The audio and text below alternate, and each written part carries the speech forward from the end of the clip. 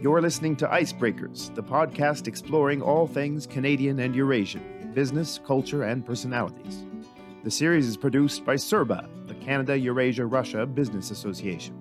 We're a non-profit supporting trade, investment, and good relations between Canada and the countries of Eurasia. I'm your host, Nathan Hunt, one of the founders of CERBA and former chairman of the National Board. I invite you to tune in regularly for valuable insights relating to the region.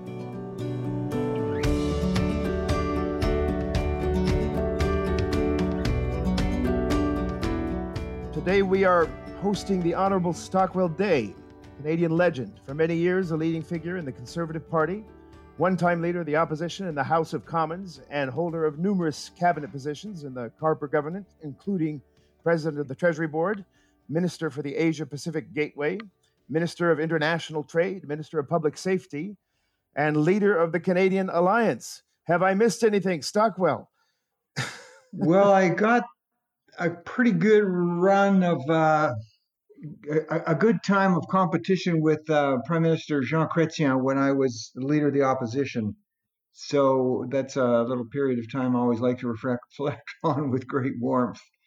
In any case, you have direct experience in both government and business, over 25 years of experience in the public sector, the private sector, and we're here to pick your brain if we can do that. Tell us something about your first impressions of the countries or the cities in the region, in Russia, Kazakhstan, Uzbekistan, the former Soviet Union, in your political capacity. I know you traveled there often. When did you travel and what were some of your impressions?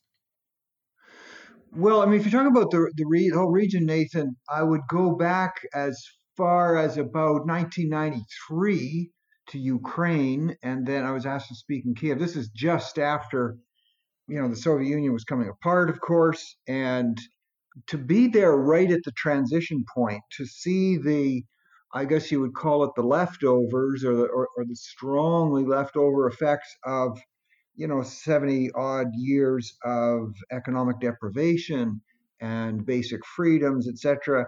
And to really, and especially to be in Moscow and even Ukraine at that time, meeting with people who were still sort of blinking their eyes a bit at the fairly newfound freedom and really feeling away.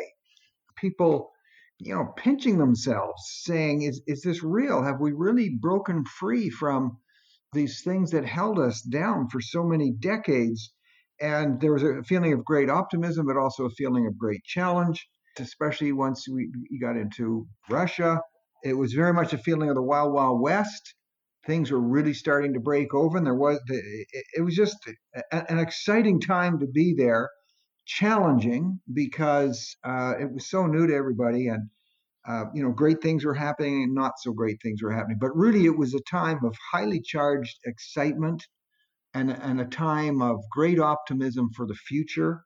I was honored to be asked to be there. So that was 93, and meeting with people at the time like Boris Yeltsin was pretty interesting stuff. That must have been fascinating. What was it like to meet with Boris Yeltsin? Good Lord, what a figure in the 20th century. Well, the first thing I received from him were one of his campaign lapel pins. That again, it was very exciting because you try and put yourself in the hearts and minds of people who have literally been locked down for over 7 decades, and now they burst free. And of course, Boris Yeltsin, I can't say that I got to know him on a really close basis, but in some ways, Nathan, he was representative of everything that was happening. In some ways, very outgoing and very positive, and in other ways, just trying to really, when you look back at what government was trying to do then, he fairly represented, in my view, some of the mixed emotion of what people were feeling. So, it was an exciting time. I tell you, to go into what we would call the Department of Defense, that place that we have seen in, Cold War movies where the gates swing open.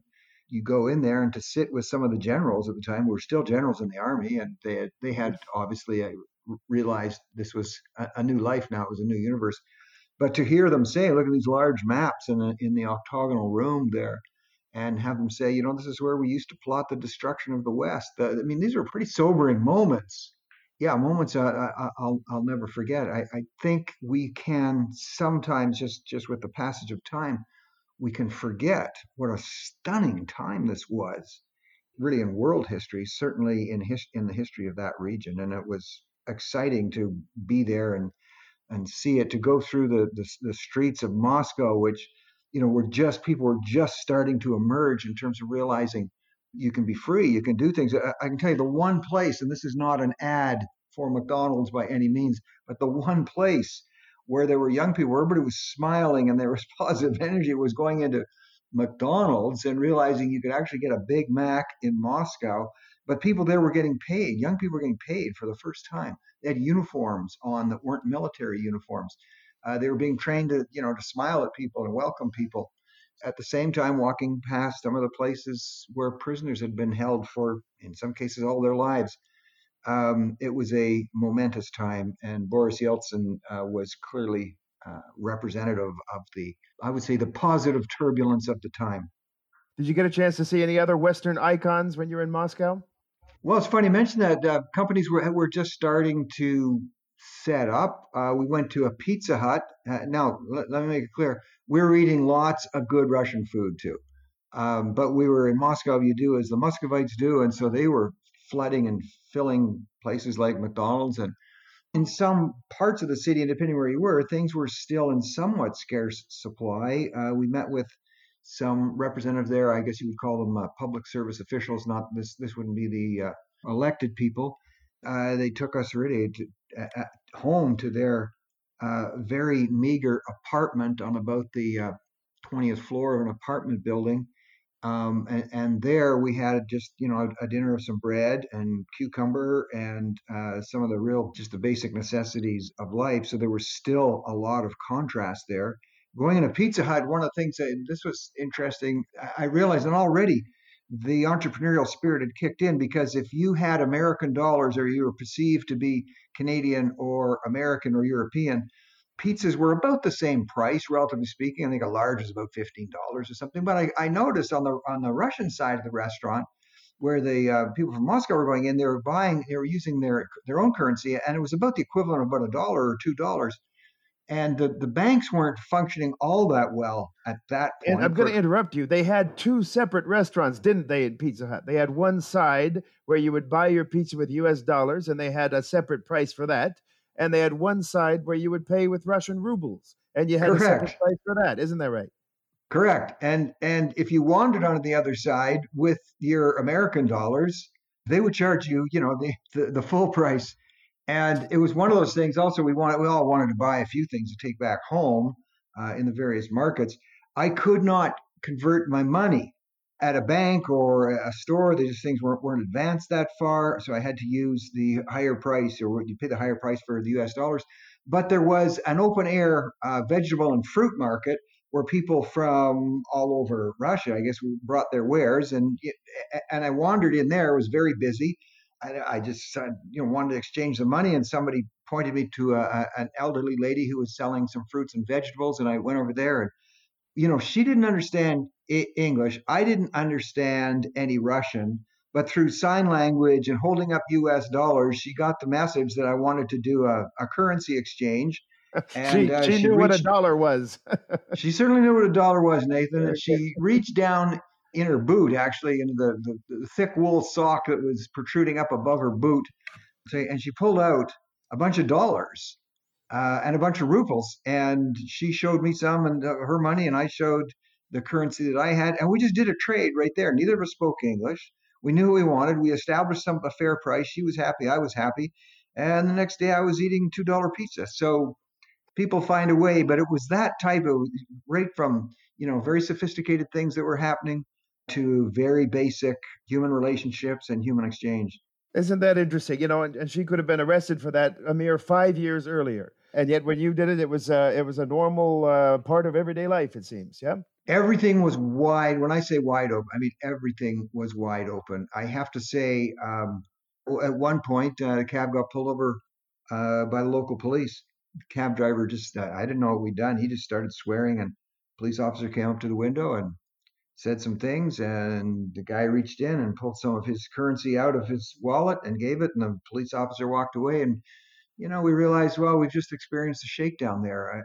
Again, it was the Wild West. Things were just breaking open, and people were trying to sort of find their way. The good and the bad and the ugly was happening. I recall walking into a subway and looking at the beautiful, gorgeous painted murals on the subway walls.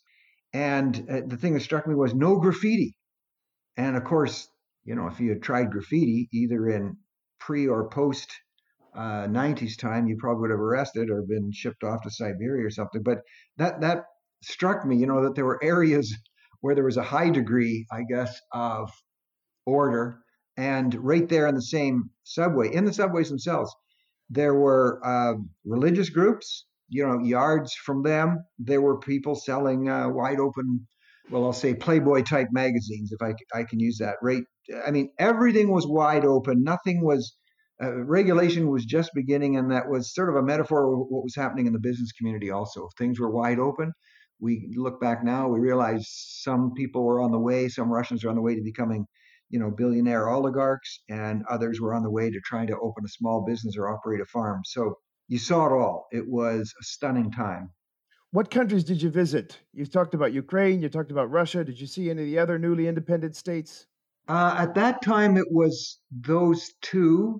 I remember we had some agriculture representatives with us and meeting with some farmers. Well, first of all, many of these farmers, we were showing them, pictures and things of, and talking about farms in Canada and the size of farms. And one of the people who was traveling with us, he was actually was an MLA, as I recall, but he was also a farmer. So he talked about the size of his farm. I think he had a quarter section.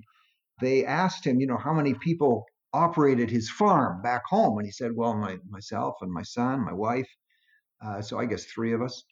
And they said, well, a plot of land that size where they live, there would be maybe 150 people that would be trying to eke out some existence on that with, poor mechanization.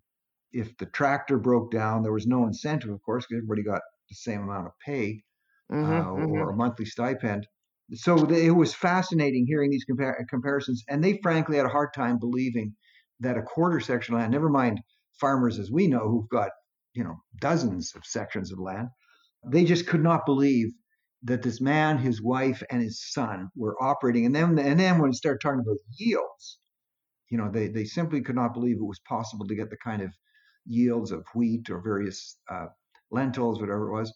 And actually, it's one of the unsung stories of McDonald's was they actually began to show farmers how to do things like low irrigation, certain types of tillage that would preserve the soil, and sell them certain types of equipment where they could actually get really good yields similar to what we were getting in North America.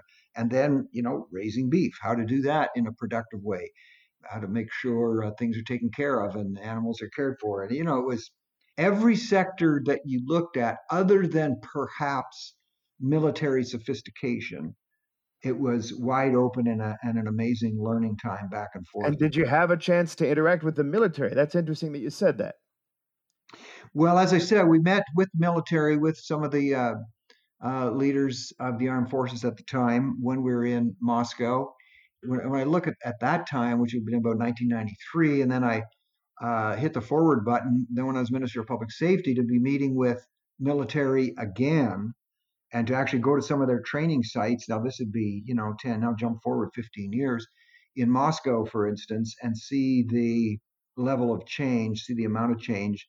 They had some setups, training, anti-terrorist teams, for instance. So we visited one site where they had an aircraft that was set up for the purpose of, imagining it had been taken by terrorists or taken control of, and then how they would do an assault on an airplane with passengers in it, for instance.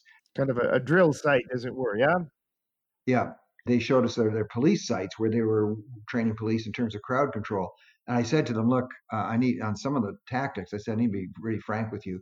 We could never, and we never would, use these type of tactics on a crowd of people to control a mob situation in Canada or the US, I can assure you.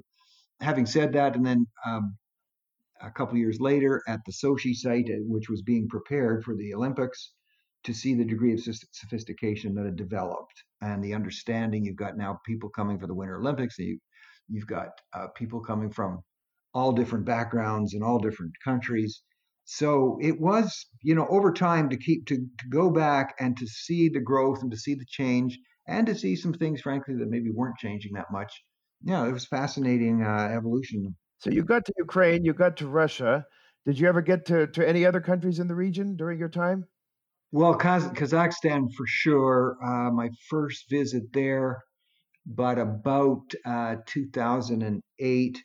It was a marvelous time because if you know of the then capital, Yeah, it was Astana then. right, really a brand new city. I mean, you're flying across what we would call the steppes or the prairies, and you're seeing a lot of, frankly, some pretty antiquated villages, etc. And to come to Astana, which was in so many ways so developed architecturally, the infrastructure was fantastic.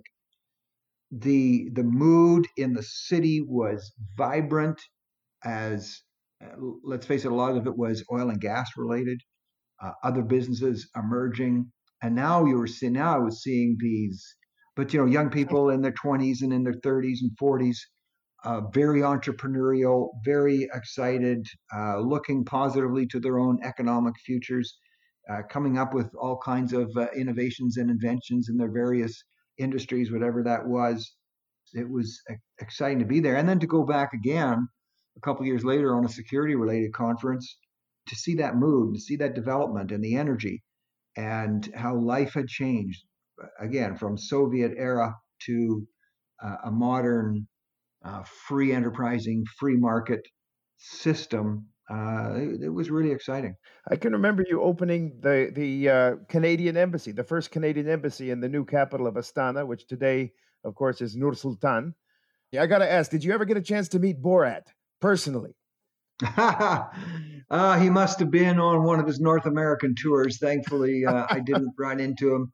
That's a great question because, I mean, let's face it, obviously that's entertainment. But one of the downsides of that type of entertainment is if nobody had been, for most people who haven't visited, and certainly places like Astana, now called, I think the name was to Nur Sultan. When you stereotype people, it shows the negative side of that because people there were gracious, they were friendly, very worldly in terms of understanding the way things, the modern world, in terms of sophistication of education. I could tell you in many areas, they probably are ahead of Canadian students in many areas in terms of knowledge. Okay, comedic, but definitely not a fair characterization. These were smart, positive, forward-looking generation of people that were, it was just tremendous to be around.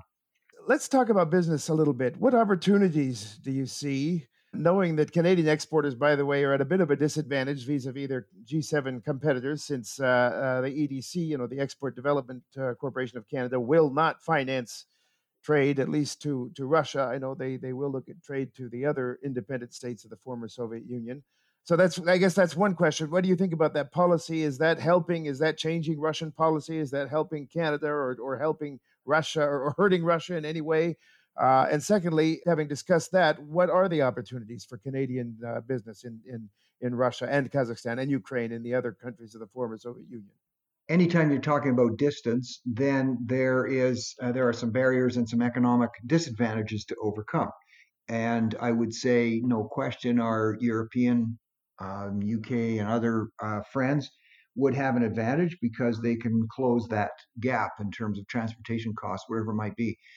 Anything to do with cold weather technology for sure, but that cuts a wide swath. You're talking about building standards, infrastructure, you're talking about roads, oil and gas development.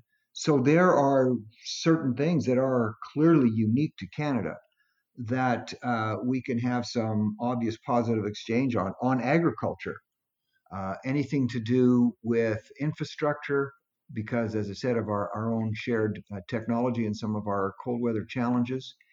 When it comes, an interesting one I found is on the aspect, especially now with COVID, so much distance education is becoming refined and improved all the time.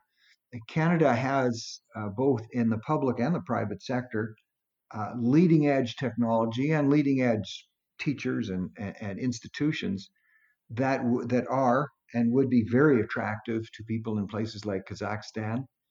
So I think there's some great opportunity there. I noticed when I was there and doing some on a recent conference call that was put together by Serba, they are developing rapidly in the area of distance education, virtual education.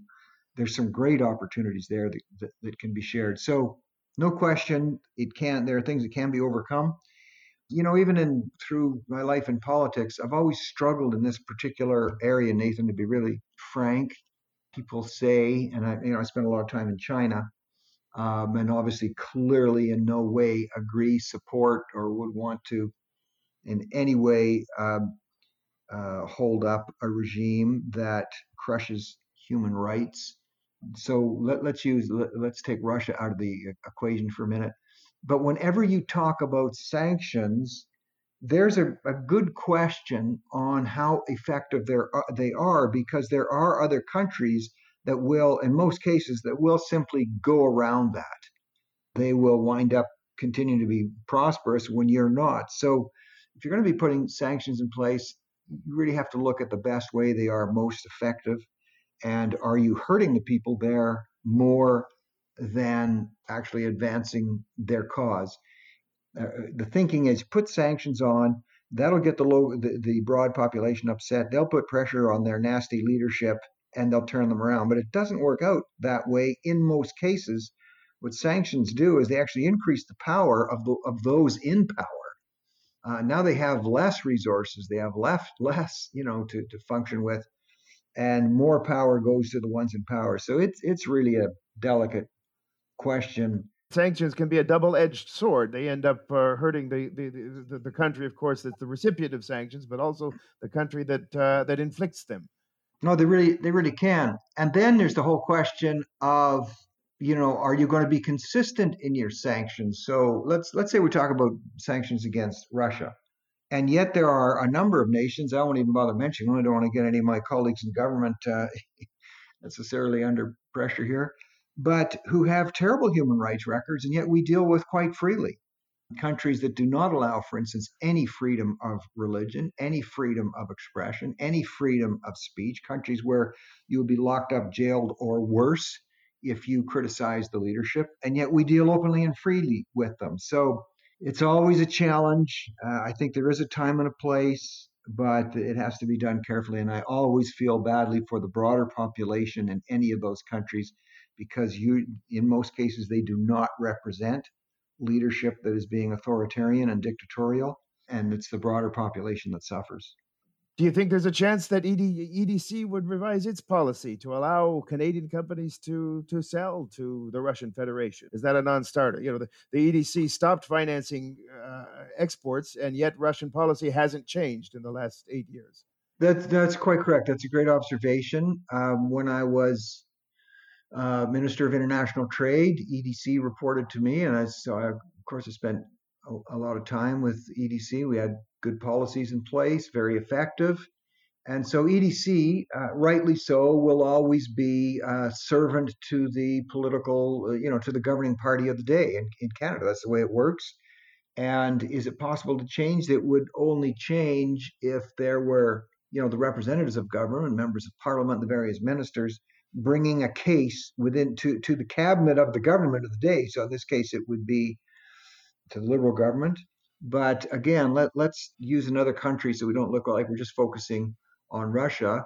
When I was Minister of International Trade, I brought to the attention of our government that Canada has a good history in terms of understanding the maintenance, the safe construction of nuclear facilities. I'm talking about for power, not for armament. Right. There's some Canadian companies that work around the world when it comes to doing the maintenance, for instance, on nuclear facilities. And the Canadian companies who lead the world, quite frankly.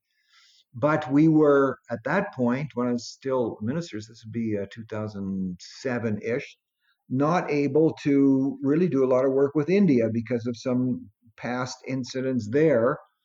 A number of us actually began to bring pressure on our own government within cabinet and saying, look, um, there are many sites in India where Canadian companies could benefit with the maintenance, with the ongoing sale of our world leading reactors, and we were being shut out because of a previous sanction policy. So these things can change over time, and they change from within our government itself. There was a lot of opposition to that, to changing our policy vis-a-vis India. But we got to change. So it helps when the country who is being sanctioned. It helps when they start to become good actors and not bad actors. But yes, it can change, but the change, it's political change and political pressure from within that makes that happen. And it takes time, for sure.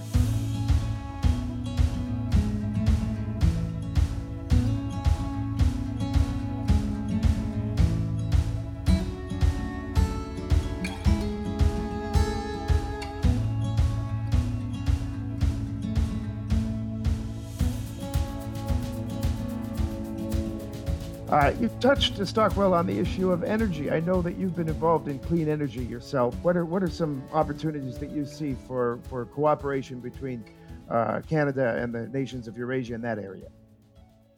Well, there's some great opportunity there, Nathan, especially, in a number of areas. But for instance, some of the progress that's being made on hydrogen and the development of hydrogen for energy, Canada is frankly leading in that field. And that comes directly from your oil and gas reserves there. And that actually can also be used to power pipelines and do that in a way which can bring them close to, if not right to, zero emission standards. And countries like Kazakhstan, even countries like Russia, are continually under pressure to meet some of the international demands for emissions reductions. So, Canada being leader there, I believe, has some great opportunity, Canadian companies, to sell with, or in some cases collaborate with, that want to know more and that are moving in this area. So what you've got is mutual collaborative issues, both on the research and development side, on the business side, and then together working to reduce emissions. So there's some tremendous opportunity there with these type of exchanges, and some like we've done, and as you've been involved with on the conference side, international conferences. So what you're doing is you're helping business, you're helping research and development, you're lowering emissions, and it's win-win all around. That's interesting what you just said. What I heard you say, I think, is that you know some Canadian investors, some entities that have money to invest, that are willing Correct. to finance that the development of that business. Correct. Are they looking at Russia? Are they looking at Kazakhstan? Are they looking at Ukraine? Are they looking at any combination of the above? They're not ruling out anything, Nathan, and frankly, they are, people who are responsible either for their shareholders or for their own investors. So obviously, they have to be profitable, and so they should be. The reason there's excitement about that type of activity is you're knowingly involved in something that is having a positive effect globally and environmentally. So, I'm working with some people who quite literally are putting the word and the message out there saying, show us you've got a viable process related to hydrogen and we will invest. And of course, there will be a return on their investment. That's the way it works and should work that way. But it's a message we're sending out there. Show us what you're doing and show us how it might work, and we can work together. Oh, that's fascinating. It's great to hear that there is still room for potential in spite of the political differences we have, that perhaps Canada and the countries of Eurasia can find ways to benefit each other in the new normal that we experience. Do you think that's the case? The opportunity is there, and I've seen enough, and others have spent more time in those regions than I have, but I've seen enough to know of the willingness, the wanting to collaborate, building bridges across international lines, across oceans in ways that are positive. Well, positive for business, positive for the planet, positive on the education side. it's great opportunities. We just have to have our eyes open to them and be willing to take some of the risks that are always incumbent in that. You said once that you do not deal in any confidential information. You said, what I do is provide advice. What would be your number one piece of advice to Canadian investors considering investing in Russia or the other countries of the region? 2 words: go there. No, really, literally, just go there.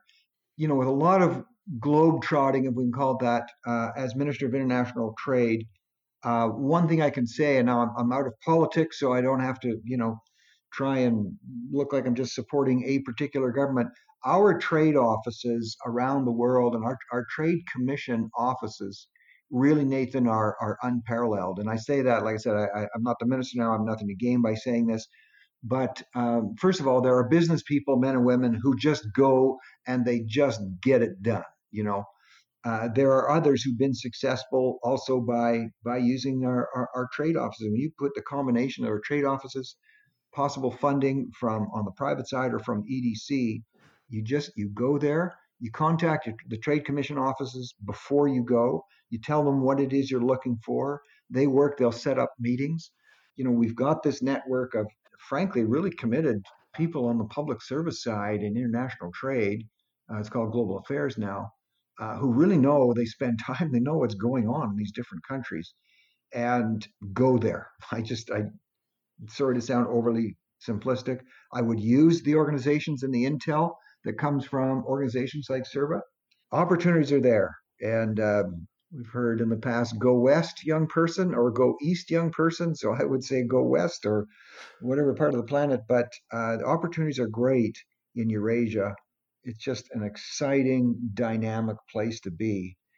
Well, I have to agree with you, and I will also echo your sentiments regarding the caliber of the Canadian Trade Commissioner Service. We have had excellent support and service and understanding from trade commissioners in Russia, in Kazakhstan, in Ukraine, in Uzbekistan, and all of the other countries in which we're active. So we appreciate very much the effort that Global Affairs Canada has put into that. Just to conclude, some 30-second answers. What is your number one priority in life right now? Keeping my family and enjoying the happiness of my family. I've got a bunch of grandkids. I have to say, I like to say that's always been my priority. I guess my family could say, well, you were gone quite a bit for a while there. But yeah, my family. And so when I say that, that broadens out to mean opportunities I want to see in Canada and frankly in other countries. But in Canada, I want to see the types of policies and principles in place so that my grandkids can truly be and do whatever they want to be and whatever they want to do. And there are government policies that enhance those opportunities, and there are government policies that do not enhance those opportunities. So as I look to doing what I still can to, I'm still involved in business. I still work with various businesses, but it's all about opportunities for the future, for the next generation. What is it that made you a leader? Stockwell Day, what made you a leader? I think, when I think about what got me into government in the first place was really I was working in the private sector at the time. And my wife and I, with our kids were young, and we were looking at the education possibilities for them. And right at that time, this would be mid 80s, there was a lot of people just looking for things like choice in education. The public system had a certain array of choices, but we realized, in many ways, as we've become highly individualistic in terms of our choices in life, whether it's, coffee or television channels or social media networks. We've all become very much focused on our own choices. We worked, this was in Alberta, with the government of the day to develop a broader array of choices and alternatives in education. There was families who wanted their kids more exposed to the arts, for instance, and they realized this was difficult within a public system, possibly, to have an arts-based focus. And there were those who had a focus on athletics. Then there were those on the freedom of religion side. At that time, there were schools just developing for the Muslim community, the Jewish community, Christian community. There were those who had no particular faith bent at all, but they wanted more. They wanted freedom to travel with their kids. And so to be able to have, it was some of the early stages of distance education that a group of us actually worked with government and made some, and I just played a small part of it, but made some very positive policy changes. And at the time, and I think still, Alberta probably leads the country in terms of alternate forms of education to meet the various needs of its people. And so in doing that and seeing that we made some headway, began thinking, my wife and I began thinking, well, if we could see some positive things there, maybe we should just look at getting into government. I think in life, Nathan, when we see things that we say, I'd like to see this done, or I'd like to see that accomplished. And if we see, just as you look at a business opportunity, if nobody else is doing it, you'll try and move in the gap. I could see there were some policies that would benefit the broad population that weren't being done in government. Education was one of them at the time. And then there were others. And so that kind of drew me into I guess reluctantly, I think a leader is somebody who serves, and I try to see myself imperfectly as someone who wants to serve some of the broader needs in the population. So that's what drew me into it. When people say they want to support you in a particular endeavor, I think more times than not, probably reluctantly saying, well, okay, let's do this. Let's get it done. So trying to inspire others to do things. I always say, and you've heard it before, if you want to get something done in life, in business or politics, hire people who are smarter than you are. I always found that very easy to do. So that's a funny comment. So I would, zero in on things that I think would cause overall improvements in policy, and then work with people who are pretty smart to help get them put in place. So anything I was ever able to do in terms of leadership or accomplishments, I like to say, well, there's two reasons if I ever was successful: the grace of God and the grace of my wife. Were probably the only two things that allowed for successes. Any mistakes I made, I take full responsibility for those. Those are two great motivators. I can tell you in our business association, I also have no trouble finding people more intelligent than myself. But, if we look around, we don't have to look too far. We don't have to look too far, indeed. But let me just say, first of all, thank you for your time today. And thank you also for your service, for your many years of service to Canada, to the Canadian relationship with Russia, to the Canadian relationship with Kazakhstan, to the Canadian relationship with Ukraine, and the Canadian relationship with all other countries of the former Soviet Union. I know that you made an accent. You went out of your way to emphasize the importance of development of those relationships. Were the beneficiary, as were all other business participants in that part of the world. And we appreciate very much the time and the effort that you exerted during your time in office. So thank you for that as well. Well, your comments are kind and overly generous, and you're being unnecessarily humble towards yourself, because when I talk about people and people who understand how things work, people in the public and private sector, you're one of those people, Nathan, who made things happen, and we looked to you. We still look to you, but thank you for your great contribution also. Oh, thank you, Stockwell. I appreciate it. We have been joined today by Stockwell Day, former Minister of International Trade, former Leader of the Opposition in the House of Commons, and a great friend to Serba and a friend to the Canadian people. Thank you so much for your time, Stockwell. Спасибо. Bye-bye. Большое спасибо. До свидания.